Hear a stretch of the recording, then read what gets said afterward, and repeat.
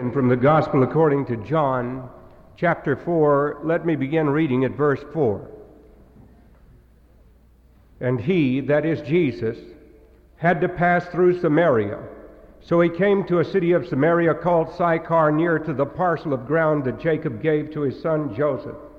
And Jacob's well was there. Jesus, therefore, being wearied from his journey, was sitting thus by the well, and it was about the 6th hour. There came a woman of Samaria to draw water. Jesus said to her, "Give me to drink." For his disciples had gone away into the city to buy food. The Samaritan woman therefore said to him, "How is it that you, being a Jew, ask me for a drink, since I am a Samaritan woman?" For Jews have no dealings with Samaritans. Jesus answered and said to her, "If you knew the gift of God, and who it is who says to you, 'Give me to drink,' you would have asked him, and he would have given you living water." She said to him, "Sir, you have nothing to draw with, and the well is deep. Where do you get that living water? You're not greater than our father Jacob, are you, who gave us the well and drank of it himself, and his sons and his cattle?" Jesus answered and said to her, "Everyone who drinks of this water shall thirst again. But whoever drinks of the water that I shall give him shall never thirst. But the water that I shall give him shall become in him a well of water springing up to eternal life." The woman said to him, "Sir, give me this water, so I will not be thirsty, nor come all the way here to draw." He said to her, "Go call your husband and come here." The woman answered and said, "I have no husband." Jesus said to her, "You have well said, 'I have no husband.' For you have had 5 husbands, and the one with whom you now live is not your husband. This you have said truly." The woman said to him, "Sir, I perceive that you are a prophet. Our fathers worshipped in this mountain, and you people say that in Jerusalem is the place where men ought to worship." Jesus said to her, "Woman, believe me, an hour is coming when neither in this mountain nor in Jerusalem shall you worship the Father. You worship you know not what. We worship that which we know, for salvation is from the Jews." Amen. May God bless to our heart this reading from His Word. I just have a very few minutes, and so I'm going to cut down on what I have to say by talking to you about some of the casual encounters that happened to Jesus. And especially I thought it was appropriate today because of Jerry's wonderful testimony, because of coming from a Jewish background, and because of what we see here in the 4th chapter of the Gospel according to John. Here we are watching our Lord Jesus.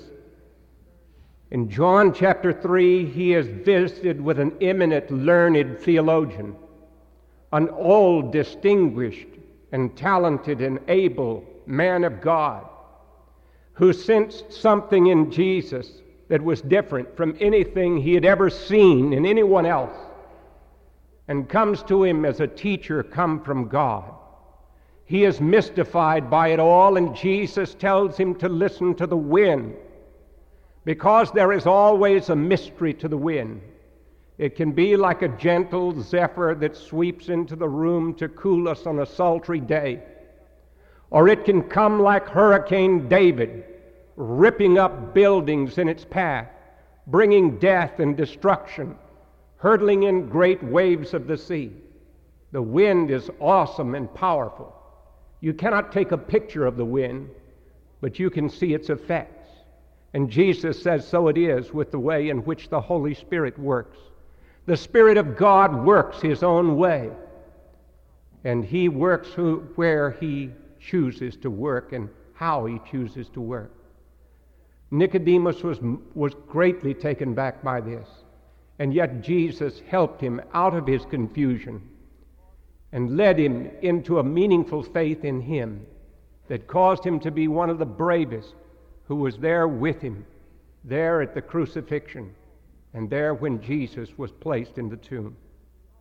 Now, it's remarkable to me how Jesus can shift from being in the company of a learned, distinguished theologian with a minute, detailed understanding of the law of God and great and profound questions to answer, to an ignorant woman of the street, noted for her harlotry and immorality, who comes out under the blazing hot noonday sun to get water at the well at Sychar, perhaps because she's sick of the women in the city who talk about her. And Jesus now accommodates himself to speak to her. And it's a very remarkable encounter. She's not trained in theology like Nicodemus. She has a smattering knowledge. And it's an interesting encounter because for all those hundreds of years, there had been this intense hatred between the Jew and the Samaritan. You remember when the temple was being rebuilt? The Jews would not allow any Samaritan of mixed blood to have any part in the building of the temple. And although these Samaritans had clung to the book of Moses, the first 5 books in the Bible, they would not accept many of the other parts of the Old Testament scriptures, and so they were looked upon as wretched heretics of mixed blood. The disciples marveled when they came back and saw Jesus talking with this woman because he had evidently taken a drink of water. And no Jew would possibly drink water out of the same dipper that a Samaritan had taken water out of. You can remember a few years ago when you're in the South, there were water fountains for the whites and water fountains for the blacks. Well, this is some of the intense, paranoid race hatred that seems to exist here. And you watch and see how it begins to develop. He comes to this place, and his disciples have gone into the city to buy food. It's hot, it's noontime. And the Samaritan woman comes, and Jesus asks her a question. Give me a drink of water. And I think that she must have almost bantered with him a little bit. She said, you know, you Jews are really something. You won't have anything to do with us Samaritans unless you want something out of us. The well's 100 feet deep. You don't have anything to draw with. And so you ask me for a drink of water. Now, how is it that you, being a Jew, ask a drink of me, who am a woman of Samaria? Now, Jesus is not put out by what she says, but he says to her, if you knew who was speaking to you, and you understood what the gift of God was, you would ask of him, and he would give you living water. Living water is water that purifies. Well, this creates a little curiosity in her. She knows that he can't draw anything up out of that long, deep well. So she says back to the history question again, you're not greater than our father Jacob, are you, who gave us the well and drank of it himself and his sons and his cattle? Jesus answered, everyone who drinks of this water shall thirst again. But whoever drinks of the water that I shall give him shall never thirst. But the water that I shall give in him shall become in him a well of water springing up to eternal life. She can't understand this kind of talk. You remember Nicodemus on the other end of the scale when Jesus said you must be born again, was crass enough to say, how can an old gray-headed wrinkled man enter into his mother's womb and be born again? In another place, the Jews are going to say, how can we eat this man's flesh and drink this man's blood?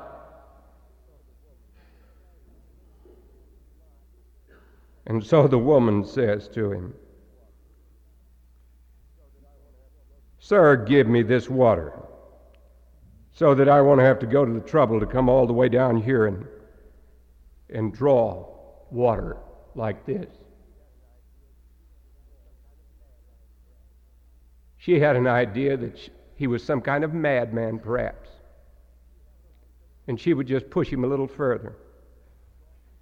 So she said, "Give me this water, so I don't have to come here and draw water anymore." And then Jesus brings her to the point of confession. "Go call your husband." And she replies a little demurely, "I have no husband." And Jesus said, "You're right about that. You've had 5. And the one you're living with now is not your husband." "Yeah, you told the truth." And she said, "Sir, I perceive you are a prophet." He got right inside of her mind and her thinking processes, so that she is startled now by what he has to say. So startled that she knows he is no madman. So now she'll talk about formal religion. And so she says, "You know, you Jews say that we ought to worship in Jerusalem. But those of us who are Samaritans say that we ought to worship in this mountain here."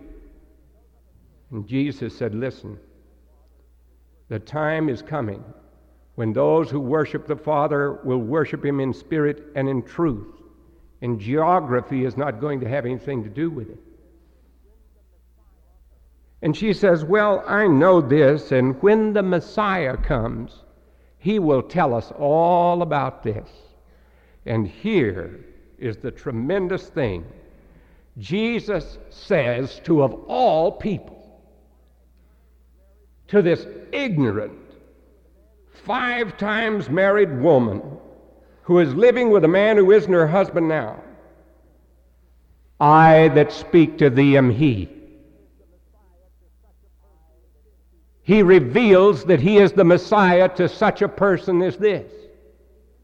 Now this to me is quite remarkable. And it means that no matter who you are, that God is ready to reveal himself and take the initiative and show you his love in Jesus Christ, which is able to save you from your sin problem and to give you meaning and purpose for your life, to give you that living water. This is what the church needs to be showing to the world about us. We've talked some about transcendence, God coming from outside, and here Jesus is speaking of that, for God is come in him. We duplicate it in transcendental meditation and in some of the films and the books that are written from the secularist standpoint, but here it is right in Scripture. Here he is telling us the truth, and here he speaks to this woman of the truth. Here he seeks to give to her significance. This nobody, this prostitute, this woman who's down drawing water in the middle of the day, he's going to give to her the greatest knowledge that the world has ever had given to it. What a tremendous revelation. It shows that she is significant. Our friend a moment ago spoke to us about psychiatry, which means the healing of the mind. And it's interesting that those great fields of psychiatry that were dominated by Freud, who spoke about the pleasure that got frustrated and was the source of so much of our undoing. And then Adler, who spoke about the man's quest for power, and that this really was his undoing. He couldn't feel enough power. And Viktor Frankl, and I think Viktor Frankl is still at the University of Vienna, has the school of logotherapy, which takes its meaning from the first chapter, from that word in the first chapter of John, logos, which says that man really needs to have some meaning for his life. He had started to come to his conclusions when he himself had become a victim of Hitler's insane and demoniacal persecution of the Jews, and when Frankl was led into Auschwitz himself, and where he noticed that those prisoners who were the most likely to survive were those who had some sense of meaning in life. And so when a patient asked him the question, "Why shouldn't I commit suicide?" Frankl would reply, "Why don't you commit suicide?" And then when they gave him the reasons why they didn't, then he would work with those reasons to show that there were some meanings there. Well, we do not need to self-destruct because God has created us to know Him. And our hearts are restless until they rest in Him. And this is what He wants this woman to know. And then from this there's going to come a sense of community. Community that later on becomes so evident that I wish that we had the time to see it unfold here in this remarkable passage of Scripture. Go home this afternoon and enjoy reading through this and to see what wonders have occurred. At this point, his disciples came back and marveled that he had been speaking with a woman. A rabbi wouldn't even speak to his wife in public. Yet no one said, "What do you seek?" or "Why do you speak with her?" So the woman left her water pot. Now, boy, this is a great mark of eyewitness authenticity. Who else would have thought of putting this little thing in? So the woman left her water pot and went into the city and said to the men, they knew her, "Come see a man who told me all the things that I have done. This is not the Christ, is it?" She went back into the city where the men were and said to them, "Come and see a man who told me all the things that ever I've done. This is not the Christ, is it?"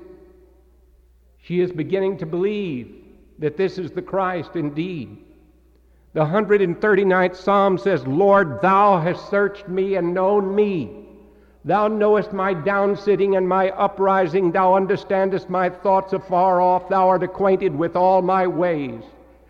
There is not a word hid in my tongue, but lo, O Lord, thou knowest it altogether. I am fearfully and wonderfully made." And the woman says, "Come and see a man who told me all the things that ever I did. Is not this the Christ?" The same one, the same God of the 139th Psalm has now been revealed to her in flesh, there by that well in Sychar. And so these people, then they went out of the city and were coming to him. In the meanwhile, his disciples asked him, "Rabbi, eat." And he said to them, "I have food to eat that you do not know about." He looked refreshed. Think about Jesus being hungry and thirsty and tired. And when they come back, he looks refreshed. And what's he done? He's been talking to this poor thing about her relationship to God, and it's refreshed him and made him feel all good inside. For he says to them, "My food is to do the will of him that sent me and to accomplish his work." And then he cautions them, "You say that there are 4 months and then comes the harvest. Behold, I tell you, lift up your eyes and look on the fields. They are white to harvest." And they lifted up their eyes and they looked and they saw all of the people from the village, all these Samaritans in Sychar coming out there, all of these men. And later when Philip goes and preaches in Samaria, you're going to find that he's welcome there, and that a great lay renewal program will break out with this deacon who is Philip, the evangelist. And I think you can trace it right back to this woman here, whom, as I told you, the country preacher characterized as the old sister who went down to the well with a bucket in her hand and came home with a well in her heart. She goes back with the well in her heart, and it flows. And then many of the Samaritans believed in him because of the word of the woman who testified, "He told me all the things I have done." And the Samaritans came out and they said, "Now we believe. It is no longer because of what you have said that we believe, for we have heard for ourselves and know that this one is indeed the Savior of the world." Now, what is an apparently casual contact with Jesus turns out to be a transforming experience. Your coming to Montreat this morning can mean just that much too. Woodrow Wilson, the great president of the United States of America, sat in a barber shop one day and watched a big, thick-set man with a beard come and sit down into a barber shop and enter into a conversation with the barber. And as he spoke to the barber in very kindly terms, the barber noticed that this man really did care about him. And as he began, the conversation continued on. The thick-set man spoke to him about Jesus. And Woodrow Wilson, who was reading a newspaper and looking over it, later told his friends, the big man was Dwight L. Moody. And I was sitting in on an evangelistic service and watching it take place to his congregation of one.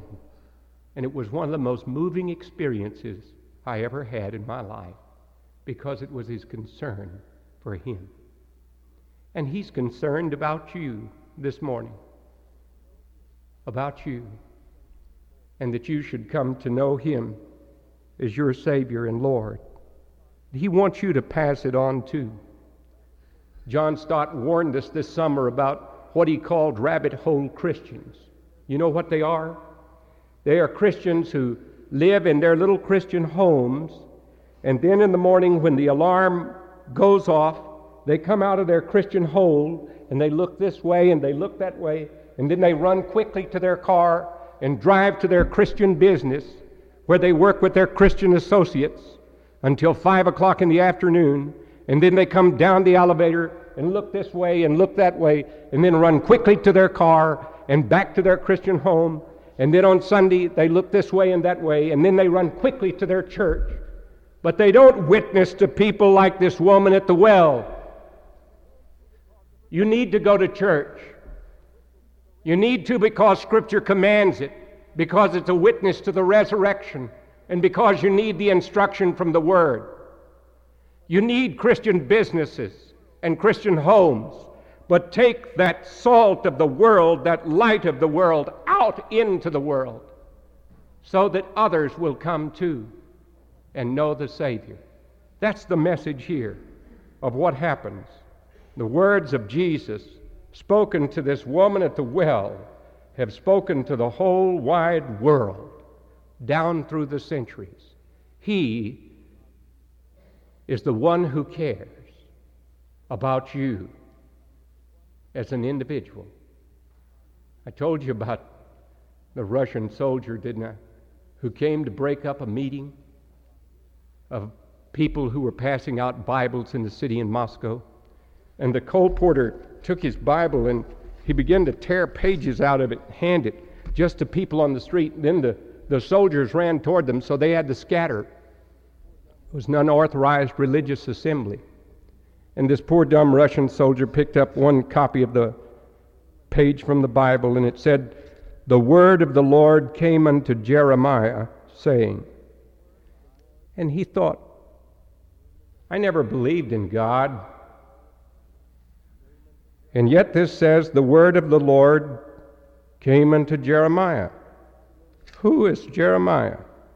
He said, I never read about him in Izvestia. I never read about him in Pravda.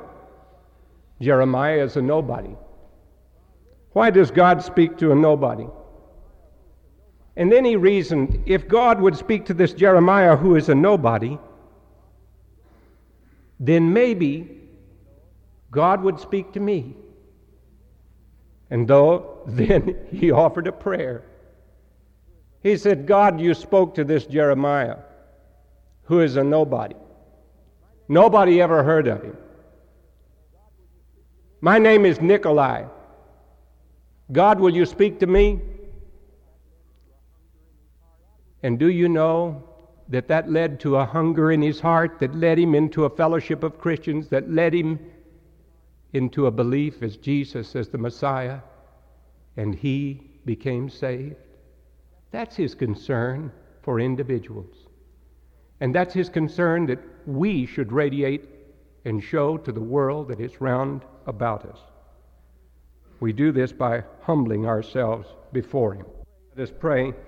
Our Heavenly Father, we pray that you will indeed enable us to be pure in heart and to rejoice in the cross of our Lord Jesus Christ and what it means, that it reaches the length and depth and height of your great love for us.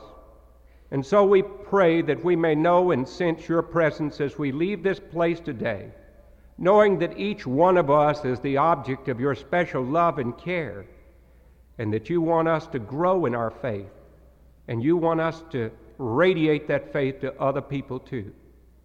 And now may the grace of our Lord Jesus Christ and the love of God our Father and the communion and the fellowship of the Holy Spirit, our keeper and our guide, be and abide with you all now and forevermore.